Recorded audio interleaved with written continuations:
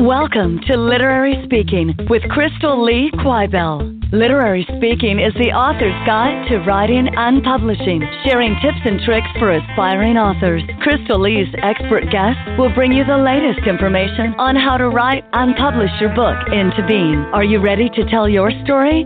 Here's your host. Good day and welcome to Literary Speaking. I'm your host, Crystal-Lee Quibell, and today I'm talking with cookbook author and food blogger Allison Day.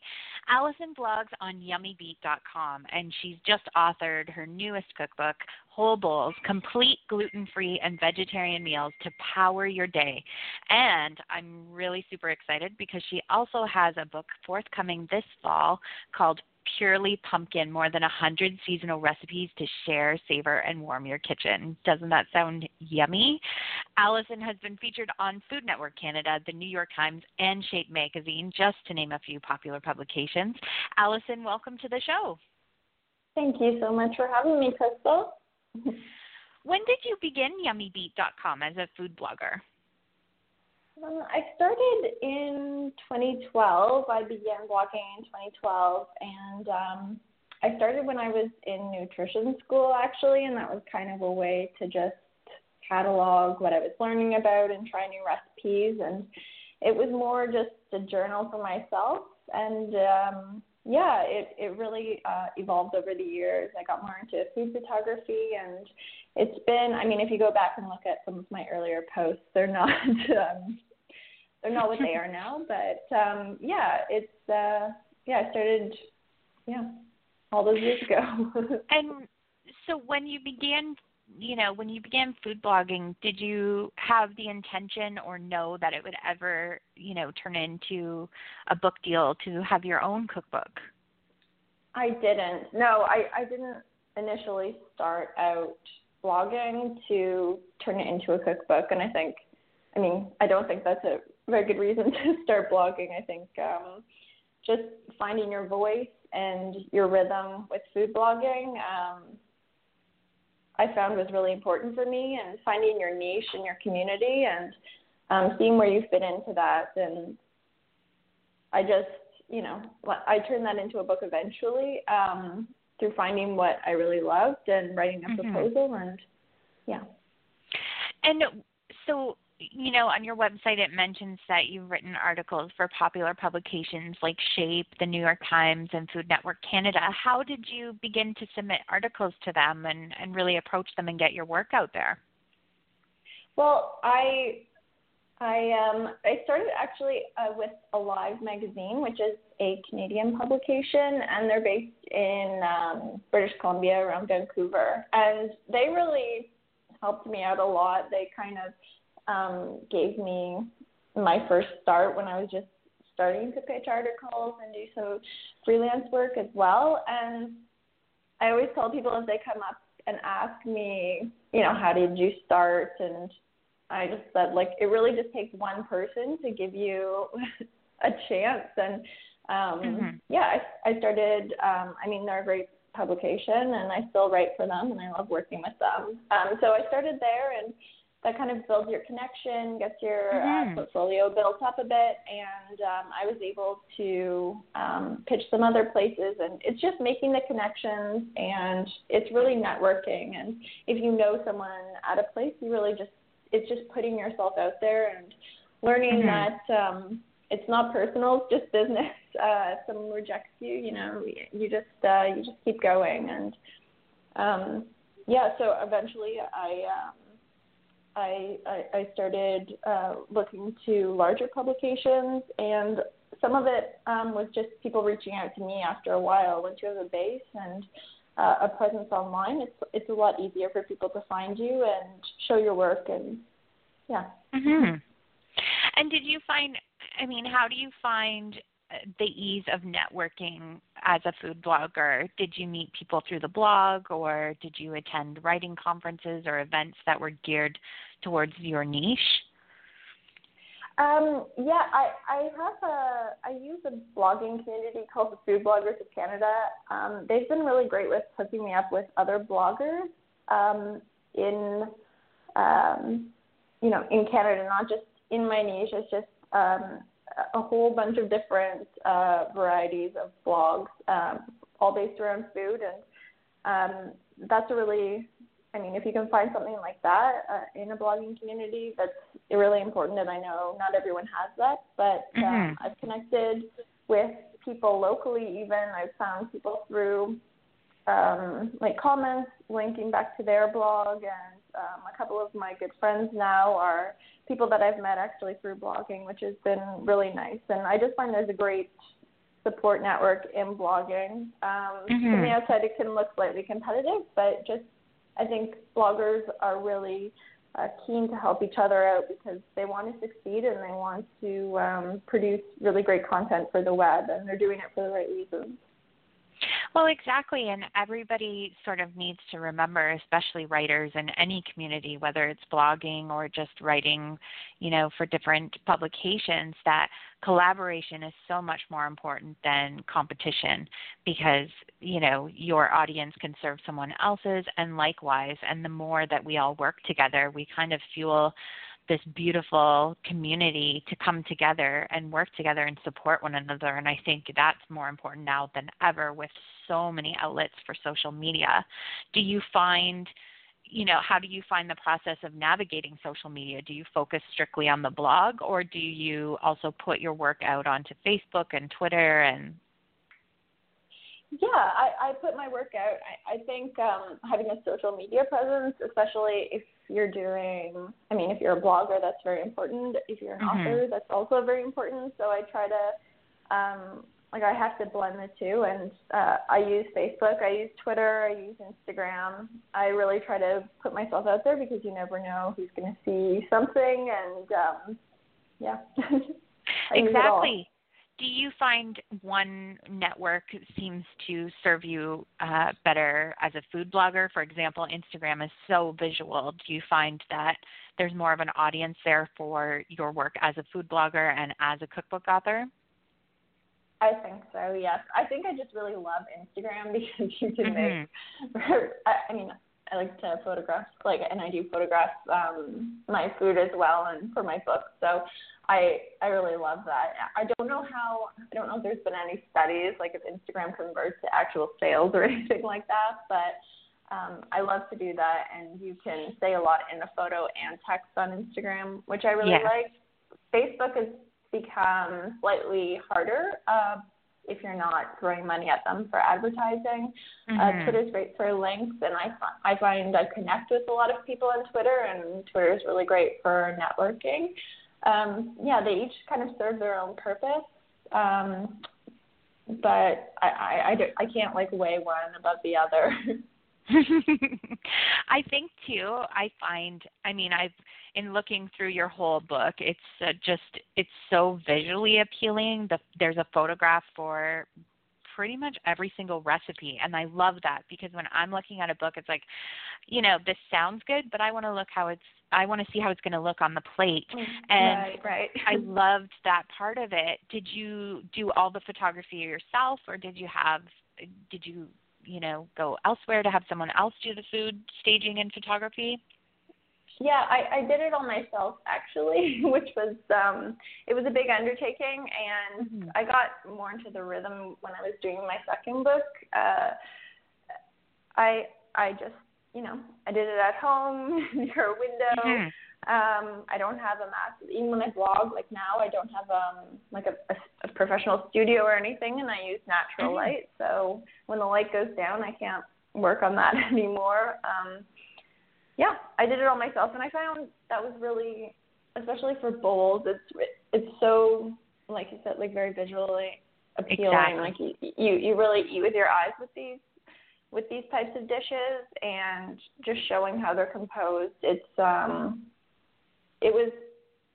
was also very helpful when you're developing recipes to take a photo and actually just see what's working, what's not working, and what needs to pop more. Which, I find, it's kind of a symbiotic relationship. They help each other out, the recipe writing and the photography, for me at least. Anyway, I know not for everyone, but yeah. Well, it works so perfectly. Everyone, you're listening to Literary Speaking with Crystal-Lee Quibell, and today I'm talking with cookbook author and food blogger Allison Day. When we come back from the break, we'll discuss the logistics of selling a cookbook to publishing houses and what to expect in the literary world as a cookbook author and how Allison found her agent. We will be right back. Your story is begging to be told, but do you know where to start? Crystal-Lee Quibell is dedicated to helping you achieve your book publishing dreams. Go to crystalleequibell.com. That's Crystal-Lee Quibell, Quibell.com, and sign up for Crystal-Lee's newsletter today. Welcome back to Literary Speaking. I'm your host, Crystal-Lee Quibell, and I'm continuing the conversation today with Allison Day, author of Whole Bowls and the forthcoming Purely Pumpkin. She's a food blogger on the website yummybeet.com. And before the break, we were talking a little bit about food photography and recipes, but now I'm really curious, Allison, how did you end up finding your literary agent? Well, my literary agent is Carly Waters. I found her through reading her blog. She has a really excellent blog, and it's so helpful for any, like, an aspiring writer or someone that already has an agent. She just has great tips to help you really navigate the world of publishing and putting yourself out there and getting a book deal. So I found her through, I believe she was looking, it was a manuscript wish list, I believe, and I saw there were cookbooks on there, and I was working on my proposal, and I did some research, how to structure it, how to write a query letter. I found this all, online. There's some really great resources out there of people that have done it already, and I queried her, I emailed her, and attached the proposal, and she got back to me, I think, the next day or a couple days after, which was really fast, and I was very grateful and overwhelmed, and she called me, and it felt right, and she really understood what I was trying to say in my proposal, and really understood what I wanted to do with this book, and she was really excited about it. So, that's how it happened. It was very fast. So you used manuscriptwishlist.com, which I love because they have all these agents go to it. And basically for our listeners, they can go to, I think, at manuscriptwishlist.com. And every agent that's involved lists like what they're looking for and what their favorite books are and what they're definitely not looking for. So you can really pinpoint the agents that are specific to your niche and your work. When you structured your proposal, Allison, did you, how did you go about that? How long did it take? Because proposals can be sort of their own little beast to write. Yes, that's like a perfect description of a proposal. The proposal took me, I guess, probably 2 months to make. They're quite long nonfiction proposals. They have a lot in them. I had to spend some time doing market research, and then you're doing for cookbooks, you're doing an entire, chapter at the end, like the sample chapters with the recipes and potentially photography. So, it takes a while, and they are kind of like their own little, like you said, beasts. Yeah. But I think they're really, it's really important though, like, for me to, when I was writing the book, to just look back at the proposal as well and see what the original vision, if you will, was. It helps you, if you have a solid proposal, it's going to guide you through the book writing process and make that a lot easier on yourself. Mm-hmm. I agree, because I think you can get lost sometimes and you start to kind of, you get inspired to change things up a bit, but the proposal really lays it out for you in your original vision and keeping it very on point and on track so you can get it done. Now, did you include sample chapters and some of your food photography so that Carly could really see sort of how you wanted the cookbook to evolve? I didn't even put any photography in it. If I was doing it now, I definitely would have, but I sent a link to my blog, and that, I guess, did it for her. And, yeah, I mean, if you're writing a cookbook, you don't necessarily have to do the photography, but I find now if you are doing the blogging and the photography and the writing, like, I feel like that's very necessary now for cookbook authors to have kind of this hat trick almost. Unfortunately, that's just how it is with in sometimes, but, you know. Yeah. And are cookbook authors really required to have all the recipes tested by a certain amount of beta testers, or how do you do that? How do you select people to test the recipes? That depends on the publisher. My publisher didn't require that, but I sent recipes to family and friends to test, and I asked for feedback. But again, that just depends on the publisher. I know some are very strict about that, and you do need plenty of testers, and in the publishing house there will be testers themselves. Yeah, mine didn't, but I like to do that, and especially getting people that I know that aren't necessarily super, I guess, into cooking. Yes. If they could read the recipe properly and follow along, and it was easy for them, that was important to me. And making sure, like, going over some recipes and ideas with people, just making sure that they could find ingredients in the grocery store just year-round was also something that I talked with people about, because there are a lot of cookbooks where, you know, the ingredients look great, but I'm a home cook, and right. I just want ingredients that, I mean, it's fun to play with specialty ingredients and like a little more esoteric, but for the everyday, when you're coming home from work or something like that, you really just want stuff that you always have around. And talking through my recipes with people and having them test them was very helpful in that respect. And I think that's really important too, especially since, you know, the show is hosted in Canada and you're a Canadian author. And for many Canadians, a lot of cookbooks don't take into consideration that there's some very seasonal foods that in specific areas of Canada they can't get at all, or very rarely during a very small window. So, you know, it's really disappointing when you get this beautiful book and you can't access the ingredients. So that's a really fabulous tip for food bloggers and for cookbook authors.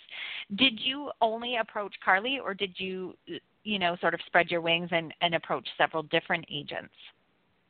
I did, like one day where I just sat down and I had my proposal ready, and I emailed a bunch of different places, and I emailed probably, or I queried maybe 3 or 4. Carly got back to me first, and we chatted, and yeah, I just went from there. And then I informed the other agencies that, you know, like I had found an agent, and I didn't need their assistance. And I think that's really important to note, too, because many people do the query process. And if an agent comes back and says to you they're interested and you feel a connection, it is courtesy to contact all of the other agents and let them know that you've decided to go with this agent. And if you're not sure, you can also say to them, you know, I do have an offer of representation from an agent to give them the opportunity to take a look at it, because they do get so many queries. Sometimes they're bogged down. So they do want to have a crack at, you know, but when there's a connection, I think it's really important to cultivate that and grow it with somebody who's just as passionate about your work as you are. And Carly has been very vocal and supportive of your work on Twitter and social media. And that's actually how I connected with you, because I had interviewed her. So it was great to be able to see your work and bring it onto this platform. How long was the process for you from the beginning of writing this proposal and then the book being available for pre-orders and being published and available? It was from proposal to, before I even got an agent, from proposal to availability, it was about 2 years. and a lot changed over that time. Obviously, it just it's a long time to be involved in one project, and you kind of change, cooking style and photography style, that type of thing. So that was a bit of an adjustment for me. But I guess from proposal from when I talked to Carly to pre-order, it was probably a year to a year and a half. And that seems to be pretty typical, a year or two for the entire traditional process. And then in terms of the second book, the forthcoming one, that's all about pumpkin, which I'm so freaking excited about. I'm like addicted to everything pumpkin, so I love that. How long, was the process similar for that, or did it move along much more quickly because you had the first one? It was completely different, just entirely different. I actually didn't pitch this to anyone. I believe Carly she does her face-to-face